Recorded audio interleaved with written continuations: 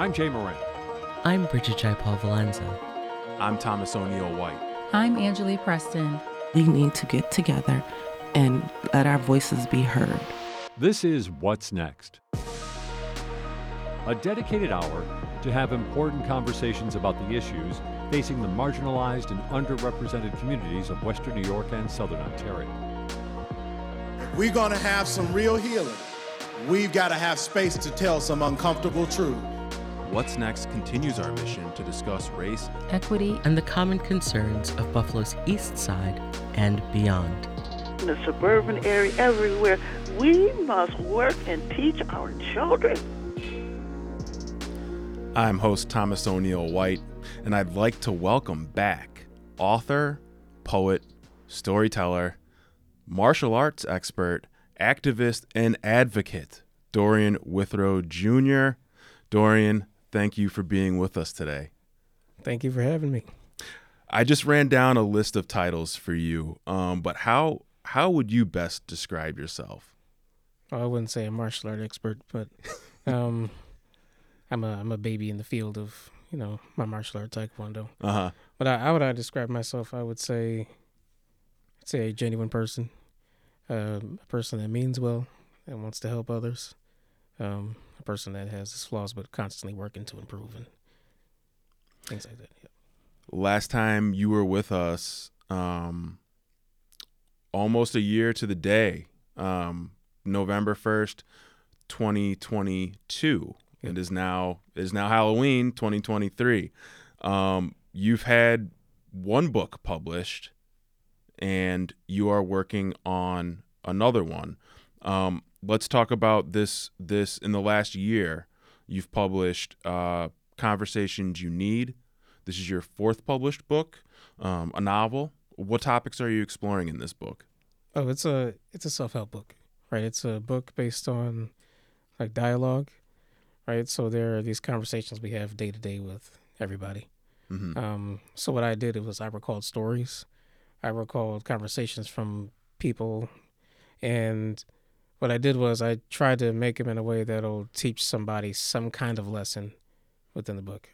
What type of lessons are we talking about? So if I were to give one conversation, she doesn't know this, but it's one of the master's instructors I work with. She helped me a lot. So one of the conversations we had, it was during our private lesson, and I wasn't putting enough power into my technique. I was trying to make sure the pattern we do was good. Mm-hmm. And this is through your martial arts? Yep. Okay. Yep.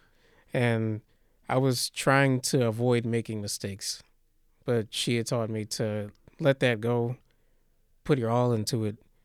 You're going to fall, you're going to stumble, but you're going to improve. And she taught me there that, mistakes are good. And we constantly learn that, like, mistakes are okay, but like then and there, I kind of just, don't strive for perfection. Put your all into it. You're going to fall down. But through these stumbles, I eventually will meet the goal of having a better pattern, more power into it, things like that. Do you consider yourself a perfectionist? I think for me personally, yes. And having those stumbles is like a huge, block to me that I can't overcome. Like that sense of failure is a lot. Do you feel the same way? Yeah, I try to be the best that I can be in whatever I'm doing. Yeah. I'm always trying to improve, but I also realize that I'm a human being. There's going to be faults that we all have. Mm-hmm. And, eventually we got to realize that, we're not going to have it all down all the time. And, it's essential that we remember that we're in a continuous process of growth. And the more mistakes that we make, we're better off avoiding those later on, Mm-hmm. Mm-hmm. So you're a philosophy guy. You are in this book. You incorporate philosophical lessons for personal growth. You said you knew nothing about philosophy until you reached college. What was it that made you embrace philosophy? For one, I think it was for me, it's the class structure. I liked that I could have dialogue with other students within my class to talk about a variety of things to come to a kind of solution, or maybe some answer that, or maybe no answer. Maybe no answer at all, right? But it's working through things and kind of disputing a bit and coming up with some new perspectives and outlooks. That's one aspect I like of it. The other aspect is the readings and just the essential information I came across. I felt had helped me and it resonated with me because it tackled some of the challenges we would face in life generally. That's the way I kind of see why I gravitated towards that. And you picked this up in college? Yeah. Who is one of your favorite philosophers? I would say Confucius. Confucius? But I have a few. I would say he's like top tier, but for me, I would say his outlook on the importance of family, some other general ideas, actions meeting words, and how often we have trouble with that, right? We could always be better in that department. Putting good people around people that aren't struggling morally in life or in any other aspect. How can we improve people? And I think philosophy has some of those answers that we haven't necessarily, we overlook sometimes and we don't necessarily implement. Yeah, speaking of implementation, is there anything from Confucius that you've learned that you have been able to input into your life or help others? I think a good one I'd like to kind of put out there, and especially nowadays, I think is one of Aristotle's ideas about relationships. Mm-hmm. So we have relationships for use, like using others to get what we want to advance and whatnot. Right. We'd have relationships for other means, but I think one of the important parts that he touches upon is loving someone or liking someone for the sake of themselves. Like genuinely engaging the person because of who they are and not what they have or what they can do for you is something I like to press upon. And I put that in one of my other books, like Wisdom 45 Advice, when I talked about friendships. What kind of friendships are meaningful and what kind of friendships do you want? And why do you want it? Well, what type of friendships are meaningful to you? Oh, the ones that it's the people that I can go to for advice, the people that, are the ones that I can be genuine around, authentic. When I'm around, is there some kind of conversation about growth in some way, financially or work-wise or business-wise, or something that I can improve upon? Even you help me with these interviews. So yeah, I'm just here to facilitate, brother. The types of friends I want around, and those people that are genuine, they like you for who you are, not what they can do for you or what their use value is. Right. I appreciate that, Dorian. So getting to your book, you called it Wisdom 45 Advice. There's really no working title as yet, and you're finishing up on it. But this book is about comparing animal thought processes with human relationships. Do I have that right? Oh, I'll say so. Wisdom 45 Advice. It's a book already out. Okay. And I'm working on this next one. It's so I learned ABEC in college, animal behavior, ecology, and conservation. Yes. And what I'm doing is I'm using the concept I've learned from animal behavior primarily, and a little bit of biology, to relate it for human relationships, and using those concepts and taking from those and applying it to ways we can improve human relationships, like evolution, for example, descent with modification, but how can we relate it to people? As time goes on, I think at a certain type of evolution that's not biology, but as time goes on, we want to improve ourselves for our partners, improve the way we see things, constantly learning and evolving so that we can, make adjustments and change what might be, wrong with us or what others perceive wrong. And, constantly, just essentially seek a way to be better with having a connection with somebody else. Did you have this idea about ABEC when you were younger? I mean, When did you get drawn into this realm of study? So I was interested in, when I was a teenager, right? So I was interested in veterinary science. I went to animal science at BOCES. It was a program, so it was a 2-year program in high school. I learned about the medical side of dealing with animals.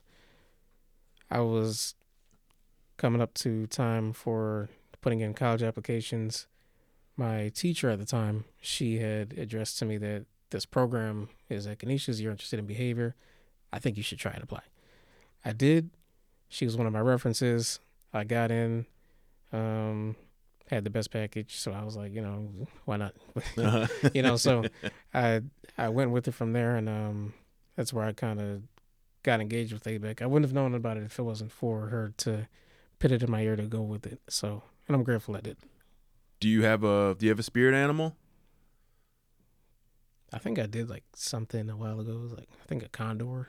Oh yeah. Yeah, I'm not sure what that means, or I'm not even sure if that's correct. But I don't know if I have a spirit animal. Talk to me about your growth as a writer, and then a little bit about understanding the business of authorship. Yeah, I would say as a writer, I had to. I'll tell you the good aspects first. So I think my diversity in writing styles in the books is something unique for me. I did poetry, short stories, different types of poetry, like free verse, spoken word, and haiku. Right, that's something we touched on in our first interview. Yeah, I did essay based, and in the most recent book, Conversations You Need, I had dialogue based books. So dialogue based book, I had quotes intertwined between each conversation, and to give people a different feel for reading. I made it for people that may not necessarily read a lot, the people that need this kind of self-growth and self-help advice. And I gave different ways to digest that self-help and self-growth through these 3 books. And I hope people that I've received some feedback, people like it, and I want to make sure that I'm giving people what they need out of these things in an adjustable way. And then understanding the business of authorship.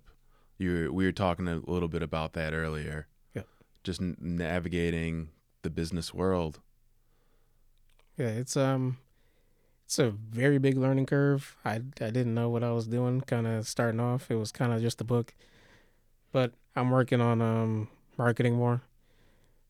Things like building an emailing list and kind of engaging the audience in a very different way. A little bit of self-disclosure. I can be shy on social media, I suppose. I'm not not too much of myself in the online presence, but more of behind this wall of promotion and videos to drag people in and things like that. So I want to work on being more present, I'd say. And what was the advice you got from your mother? Oh, essentially that, kind of putting myself more myself into the media space, as opposed to keeping it too professional. Right. I think letting more of me there, as opposed to this shiny outside. You know what I mean? Yeah, but that comes with a certain amount of comfort. You have to reach a certain level to do that. Yeah. How do you work through that? I would say just kind of go for it. And vulnerability is something that you constantly have to work at. It's not easy. Right. But it's simple because it's just doing it. Right.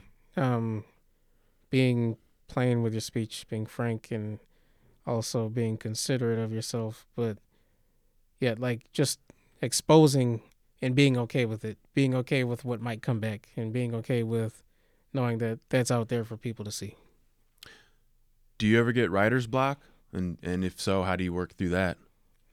I do. But when you're constantly thinking all the time, it's to get out of writer's block, I would say, is, seek inspiration, but also have the mind to pick up things that others wouldn't as you're moving through your day. How can, for me, my lane is self-help and personal growth. Can I look at something and make that into a lesson, a story, something like that? And once again, give me the titles of the books you've published. Please give them all to me, please. Thoughts of Creativity King, 114 Realities, Wisdom 45 Advice, Conversations You Need. And I had a co-author my very first book, which was Speak Young Brown People Speak, We Are Listening. And money bought from that book goes to a proceed in a youth program. And yeah, you should check those out. Is Wisdom 45 Advice, is that 45? What's the number? It's simple. It's just 45 different topics with my thoughts, life lessons, and philosophy placed into it to help people. For example, vulnerability. It talks about friendship, becoming a good man, what that entails, what goes into that. I also talk about the power of reflection. So there's these different topics that I see fit or important to have for people to have so that they can meet their goals, overcome their troubles. These are things that I found have worked for me, and I want to provide that for others. What do you think goes into being a man? I know that's changed over history, and sometimes, I guess these days, there are, there's the new man, and then there's the old way of thinking of how men should be. But I guess it comes and goes with who you talk to. What's your idea? I don't really want like a definition, but what's your idea of a man? How about I address some things from the book? And yeah, absolutely. Please do. I think so having a role model, someone that does what they say they'll do. They're in a good standing in life. They're morally, ethically accountable. This person looks out. They're very good to you. And other aspects, exploring yourself, constantly learning, and they're having that self-development. In a nutshell, that's kind of what I can put out without going too far into that. But you're listening to What's Next? Thomas O'Neill White welcoming back author Dorian Withrow Jr. We'll be back after these messages. Watch great videos produced by your public media stations online. Find Buffalo Toronto Public Media on YouTube and check out interviews by our WNED classical hosts, original productions from WNED PBS, and so much more. Do you hear that? That's the lullaby of Broadway. Join me, Anthony Chase, on a memorable trip to New York City, January 22nd through the 26th. We'll see 5 hit Broadway shows, Kimberly Akimbo and Juliet, Back to the Future, A Beautiful Noise, and Shocked. And we'll eat at Sardi's. Transportation, hotel, and select meals are also included. Space is limited, so don't delay. Call 716-630-3731 or visit wned.org/travel. Hey, is this thing on? Test, 1, 2. Sounds great. Let's go. The podcast world is overflowing with more than 750,000 podcasts to choose from. But for great local podcasts, you can now go to one place, the new Amplified BTPM Pods app. Here you can discover content produced in Western New York and Southern Ontario, our own backyard. With a wide variety of genres to choose from, there is something for everyone.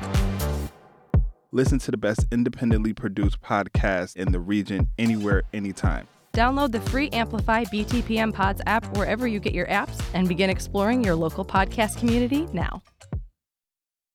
You're listening to What's Next, our place to discuss the important issues of our communities of Western New York and Southern Ontario. We want to hear from you. Click on the Talk to Us option in the WBFO app, and we will work to get your questions or comments on the air. Do you have a story or concern that we should be addressing? Email us using whatsnext@wbfo.org. Together we'll have the conversations that are needed. This is WBFO, your NPR station.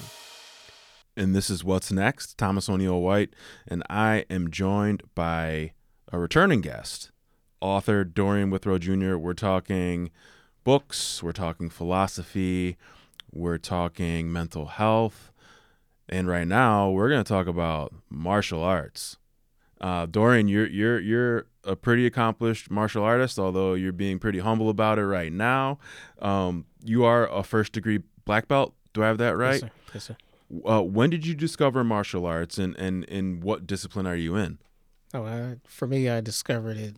I don't need to say discovered. I would say through movies and TV. It started with my grandfather. So he was the one to teach me Ishinryu karate, and he would take us to the waterfront and we would practice. Me and my brother, we learned the basics. He wasn't always readily available over time. It's granted, but I eventually went on my own to seek out a place. I found ITF Taekwondo, and kind of stuck with it ever since. What has martial arts taught you? Oh, a lot of things. We talked about mistakes earlier. Mm-hmm. Of a communication aspect too, like not being so critical of ourselves. I think we can fall into that sometimes when we're trying to perform and be perfectionists, like we were talking about earlier. But I think what it taught me, essentially, with communication in regards to helping somebody else, give positive and negative, but give twice as much positive, so that people understand that they have made mistakes, but they're also doing good. And it'll help them build the confidence and self-esteem to, continue performing and striving to do better. What martial arts movies are your favorites to watch? And is there a certain martial artist that you're like, anytime you see them on TV, it's like, oh, I got to watch this? I don't have a particular martial artist. I've watched, I wouldn't say they're very popular, but Raid and Raid 2. They're very violent and gory movies, but they I'd say I like them because they show a lot of the cool, flashy stuff that we see, and that's not necessarily what self-defense is in the martial art aspect. But I couldn't say there's like a particular martial artist. It was more of like I just saw this awesome stuff as a kid, and it kind of drew me in, and as I got older. So I think that also speaks to exposure when we talk about kids. What you expose them to is very important for what will kind of guide their decisions or thought process later in life. Do you find yourself mixing philosophy with your martial arts? Oh yeah. So don't want to keep booking it up, but I also talk about please do the core principles or actually this upcoming book I'm kind of working on that part. Like, what are these? We have 5 tenets of Taekwondo: courtesy, integrity, perseverance, self-control, and indomitable spirit. How can we incorporate those things into our life, act them out every day through our interactions and things like that? So in that way, we have philosophy within art to also manage us and become good people with good conduct while we're in society. Essentially that's how philosophy mixes in with martial arts for me. And you said you are a teacher. You teach martial arts. Yeah.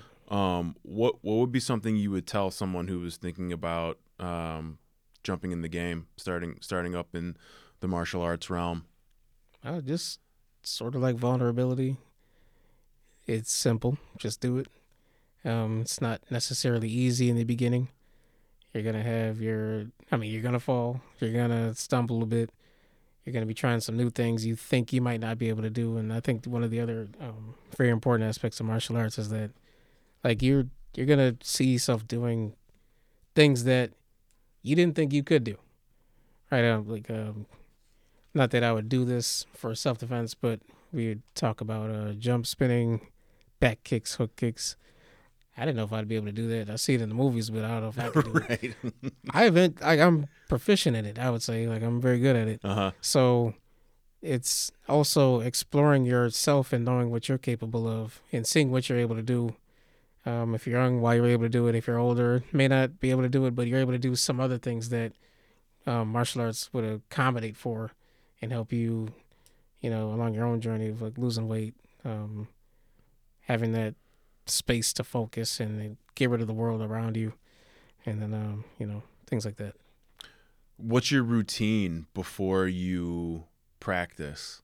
How do you get in the mind frame to do that?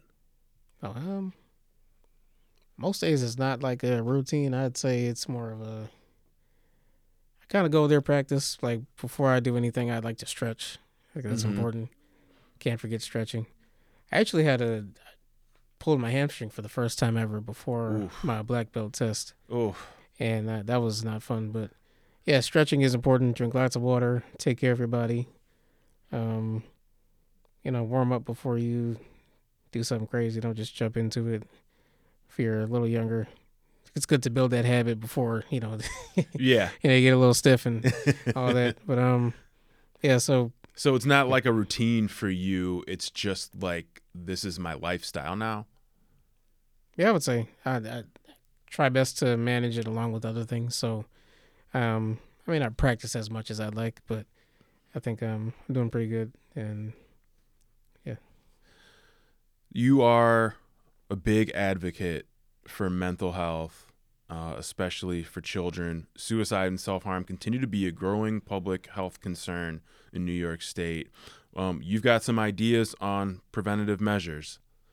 Yeah, I think I want to put this out there for the schools. Yeah, please. Generally, especially for the kids, adolescents, and teens, high school, middle school, and elementary. Place mental health counselors within the classroom. What I mean by that is having them teach. I think there should be a curriculum surrounded around, developing coping mechanisms, having therapeutic sessions within the classrooms, learning healthy distractions, learning a variety of things that these kids need because they come from troubled environments, troubled homes, abuse. I don't know words I'm not allowed to say and what I am allowed to say, but I'll say physical interactions, unfavorable ones. Right. So I think that it'll improve their academic performance. School is sometimes the one place that they need to escape the outside troubles. Right. So how do you advocate for that? Are you working with local organizations? No, I think this is my first strike for that. Right. I had this idea. I wanted to put it out there. And maybe if somebody would like to get in contact, I'd be open to discussing that more. And also discussing this with mental health organizations, connecting with schools. My thing is I want this to be a continuous, every year process for students to go through. So I think it's important to have it in their everyday life as opposed to having somebody just come in for a talk and that's it. That's good. Yeah, but I think it's something that, students should. It shouldn't be a one-off thing. Once a year, a mental health professional comes in and gives a speech to the class. Do you feel like it's mental health, so it's a health concern. I mean, could schools just tie it with like gym class or something like that? I would like to isolate it. I think they can tie it to like gym class. I want it to be a separate subject. I want it to be something that's not necessarily a lecture-based thing, but I want to have these students build up coping mechanisms that maybe someone might like to write. They could do that. Or somebody might like to knit. Somebody might like to do origami or whatever their thing is, practiced in class, done continuously, but also learn different things, learn what healthy relationships are like, learn how to deal with stress when it comes, testing anxiety, and their troubles at home, awfully ignored, not discussed much, but parents need to be awfully considerate, like letting children be children. We talked about that at the fatherhood conference. We'll get into that too. Yeah, but parents taking the steps also to help these children be their best selves, explore themselves, but also not always able, but produce an environment conducive to them being happy and making progress in the ways that they need to, and helping them, just be themselves, but also, that's what I got for that. Do you see, or how do you see social media playing a role with youth and their mental health? There's studies, and it's a mixed bag out there. So, it's leading to more depression and stress, and contributing to suicide. But it's also a tool for learning, becoming your better self, seeing good examples of people doing what they need to be doing in the community. They have access to information that, a lot of people don't. Who don't use social media or don't have the technology. I think it's about what we teach our kids to engage in, and learning that we set our own algorithm, in a sense, that we tailor our viewing time, likes and shares and things like that. We got to be conscious of what we favor to view. How do you navigate social media and your mental health? Oh yeah, the two together. I would like to say, you're young. You're a young guy. Yeah. We had to talk about this in one of my mental health classes. It was a foundation of mental health counseling, and like doom scrolling, just scrolling endlessly to like watch things. That's more of a defense and avoidance mechanism than it is helping therapeutic process. It's something that takes you away, but kind of as a way to avoid the problem, as opposed to maybe dealing with it, or it's not a coping mechanism. Right. So if I have an issue with something or someone, my avoidance would be to just like be on my phone or be on social media. It's a way of defending. Scroll. Yeah. That's interesting. Mm. So how do you said you're not on social media that much, but you kind of have to be with the role that you're in. Oh yeah, I do like to watch funny videos. Oh yeah. I like the informative stuff. I've been trying to get better at, I was just talking about algorithms. Trying to get better at not viewing the negative stuff. Yeah. It's hard. I don't really comment. I don't really like, but it's hard. hard. And then to like sharing it, Mm-hmm. right? Don't boost that thing up for others, but don't boost it for yourself by partaking in it, following it, friending it, and engaging it. I've unfriended a lot of people on social media just because of the stuff that they shared, not because of them as a person, but because of the stuff that they put out, and I have to view because I'm looking through, and it's just in my face. And it's hard to ignore because it's your phone. You know what I mean? Right. Right. And you also do some work with the Fatherhood Initiative through Buffalo Prenatal Perinatal Network. We've had Antoine Johnson on before. Shout out to Antoine.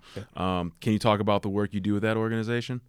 So what I do is, not really work with them, but I do engage in a lot of their services or offerings. So they have a fatherhood class I took, and I learned a lot about myself.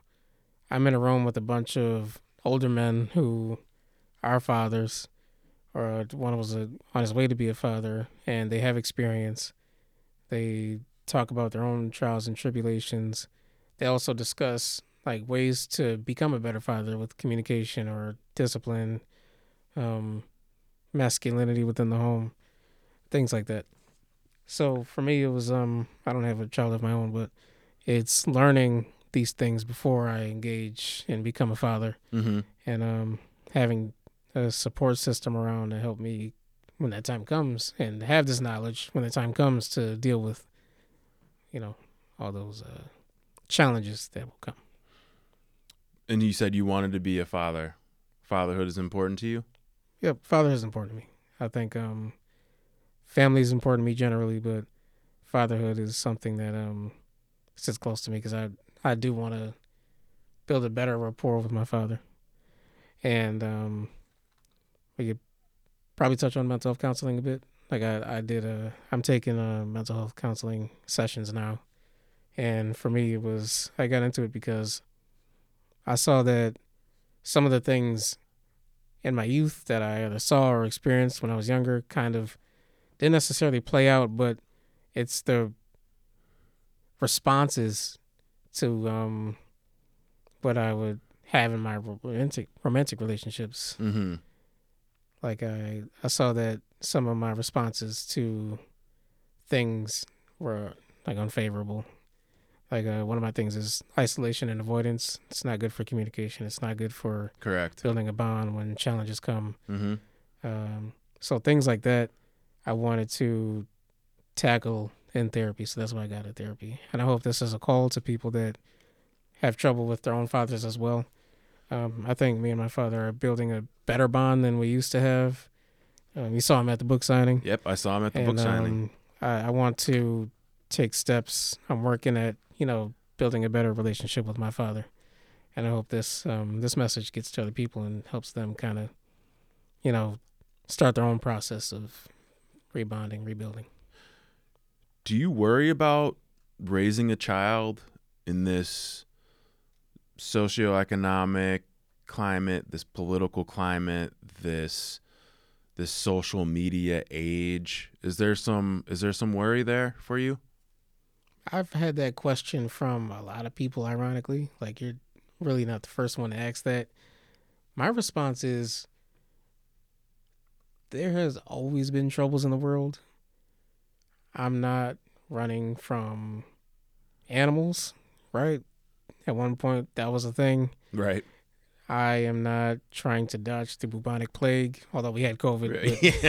But, and you never know what's around the corner. I think that throughout time, there's always been something to watch out for, many things to watch out for. But with parenting, I think it's also key to remember that we're not trying to shield our children from the world, but I think it's ideal to teach them, give them these moral lessons, these ethical lessons, so that when they come up to these challenges or run into these walls, they're equipped mentally to deal with a lot of these things that we're afraid of them engaging in. So that's why I do advocate putting children through martial arts and learning. I do advocate children learning philosophy and engaging in mental health. Equip them so that they're able to they have the tools to deal with troubles, and they're able to build this fortress of solitude in their mind to, combat a lot of these things that will invade and do harm. And how happy were you to have your dad with you at that book signing at Barnes & Noble? Yeah, it was different. I would say part of me was happy. I'm glad to have somebody around to support, and I think that's very key. And we lose sight of that sometimes, and I think that we should embrace the people that we do have around for the good that they want to do and connect, But that's my thoughts on that. What's the biggest lesson you've learned from therapy for you? I think for me, it was having this transformation, like this. It was getting a lot of stuff off that I needed to. Mm-hmm. And I tell you, I cried all day. And that's good, right? Yeah. You find crying to be therapeutic? Yeah, I mean, we need to cry. I cried. Yeah. But, it's just like, you got to get this stuff off. And through that process of reflecting and looking at, reflecting on my family, things like that, I kind of came to this conclusion, like, how long do I want to sit with a lot of these troubles? So for me, it's like, learning is not enough. We have to act on what we learn. And for me, it's building a better bond and communicating more. Now, it's a struggle. It's a door that you have to open and constantly keep from shutting because it's so heavy. So stick with it if you're attempting to, going into, or in therapy. Yeah. This is What's Next. We'll be back with more from author Dorian Withrow Jr. after this short break. Explore the intersection of music and mental health with Mindful Music, hosted by mental health advocate and educator Carl Shallowhorn. Listen to guests share how they use music to express their inner nature and manage their emotional well-being. Listen to Mindful Music on Saturdays at 4 p.m. and Sundays at 8 p.m. on WBFO. Birds, whether common or rare, delight me. That's what our new Now We're Birding and Enjoying Nature Club is all about. Oh yes, and the best is being with people who are also interested in wildflowers, animals, and of course birds. Come along with us, won't you, Peter Hall and me, Stratton Rawson, as we lead monthly excursions to Tift or Rhinestone Woods Nature Preserves. To sign up, go to WNED.org/birding.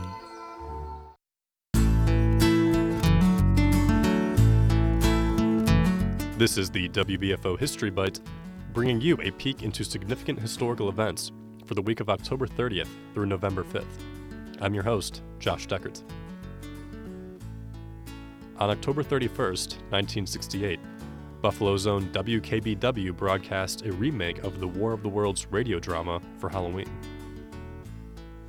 On November 1st, 1941, the Bell Aircraft Corporation, located in Buffalo, began development on new aviation technology, the helicopter. On November 3rd, 1997, the Buffalo Niagara International Airport opened. The airport now manages over 100 flights daily. And on November 5th, 1993, Nirvana performed at the University at Buffalo. The band played at the Alumni Arena. You've been listening to the WBFO History Bite. Discover more stories about Western New York's past on the Buffalo History Museum's website. You can learn more at buffalohistory.org. For WBFO, I'm Josh Deckert.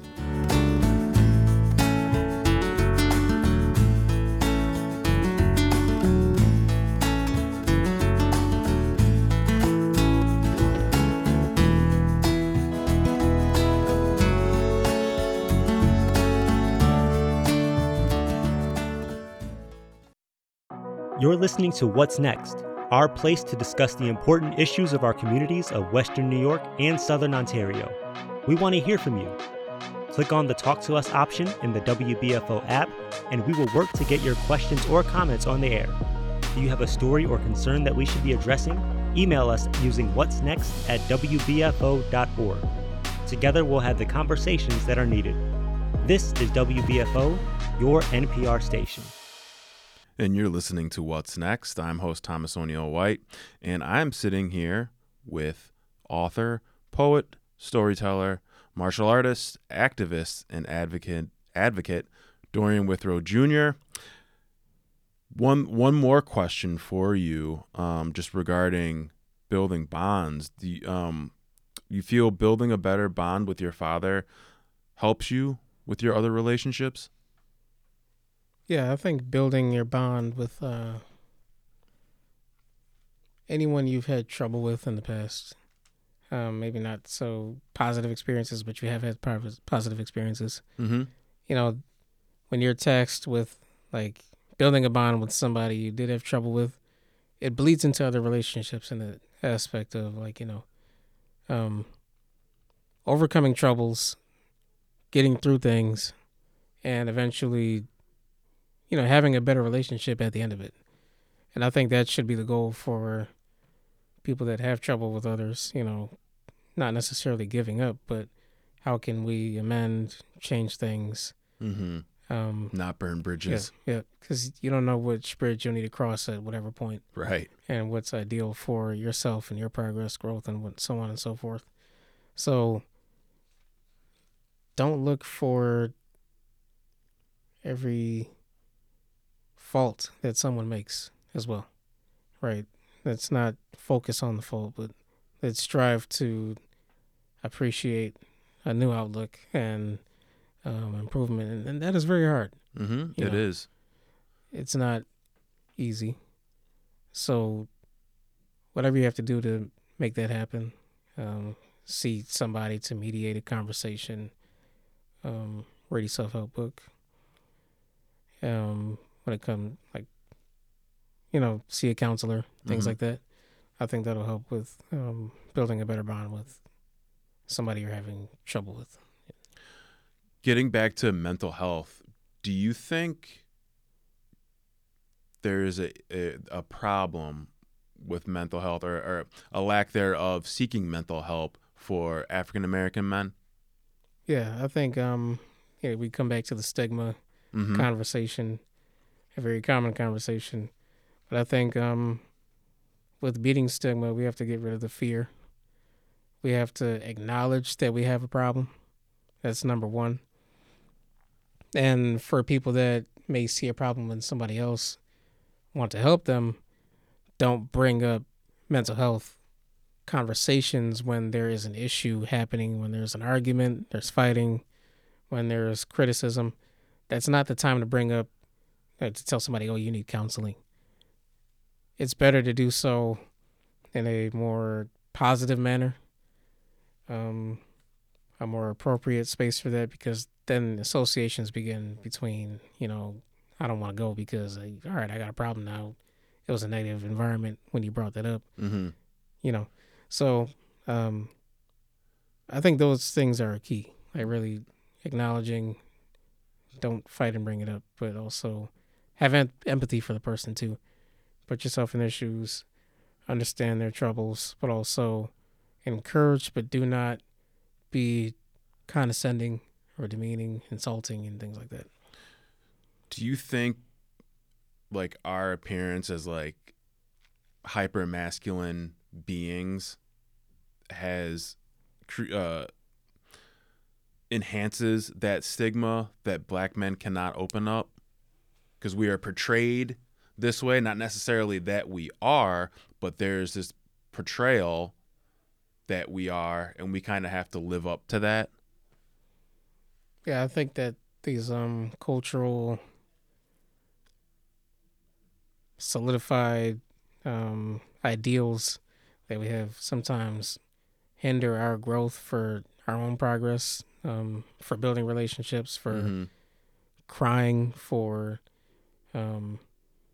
and it's not to say that those things make you soft. It's not to say that those things make you weak. Right. But it is to say that there are some components of ourselves that we need to touch on a bit more so that we can become better for our children, for the younger ones coming up, for our relationships, to avoid the violence and the fighting and the needless things that happen across the board, leading to people to prison and so on and so forth.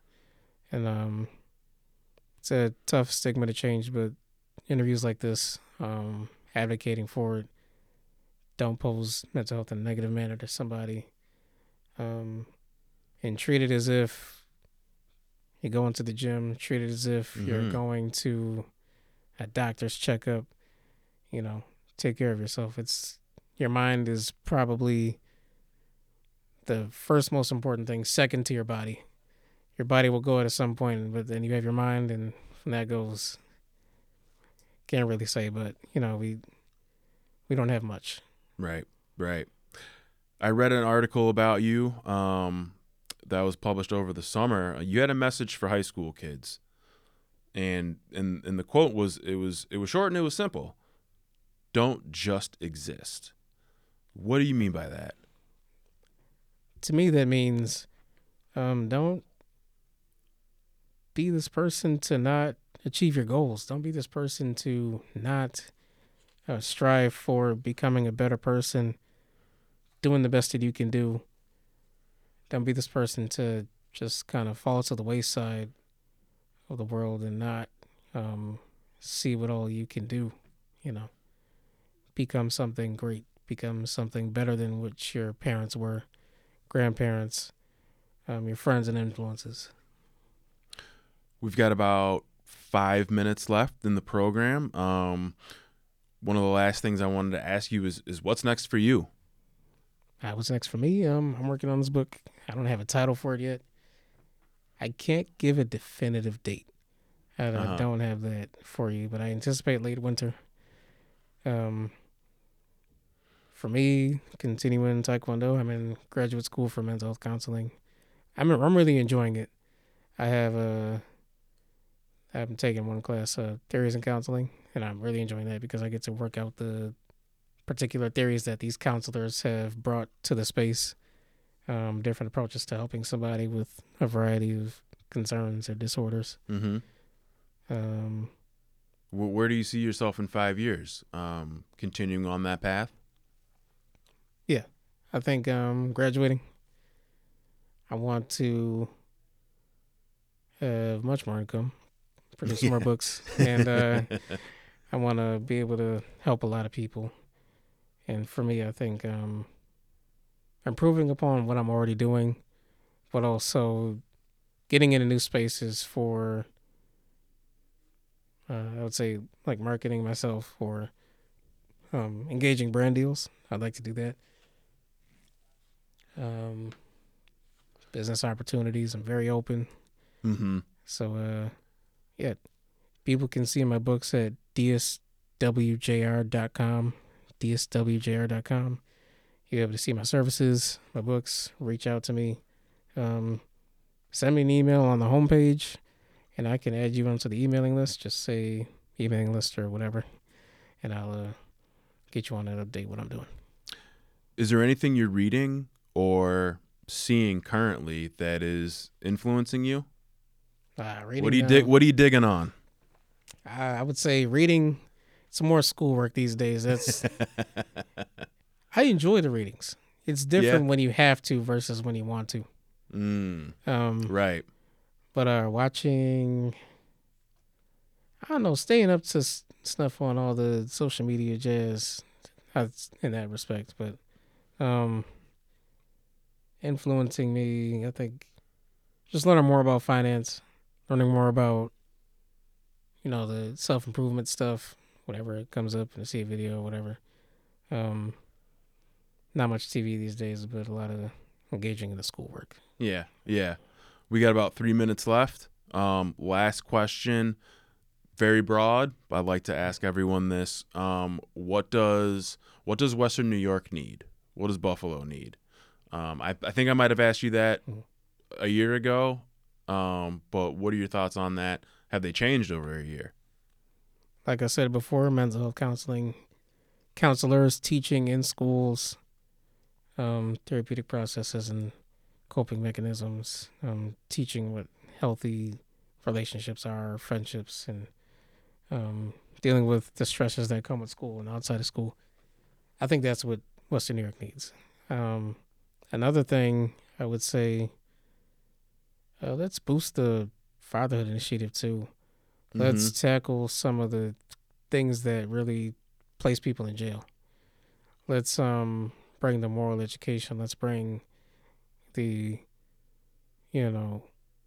positive influences to light for these young ones coming up so that they can see a different way of approaching their behaviors, education, or business and entrepreneurship, whatever they would aspire to do.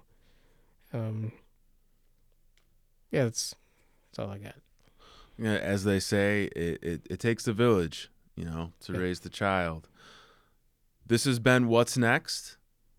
I want to thank my guest, author Dorian Withrow Jr., for being with us today. And you're listening to WBFO and WBFO HD1 Buffalo, WOLN Olean, and WUBJ Jamestown, your NPR station. Thanks for being with us today.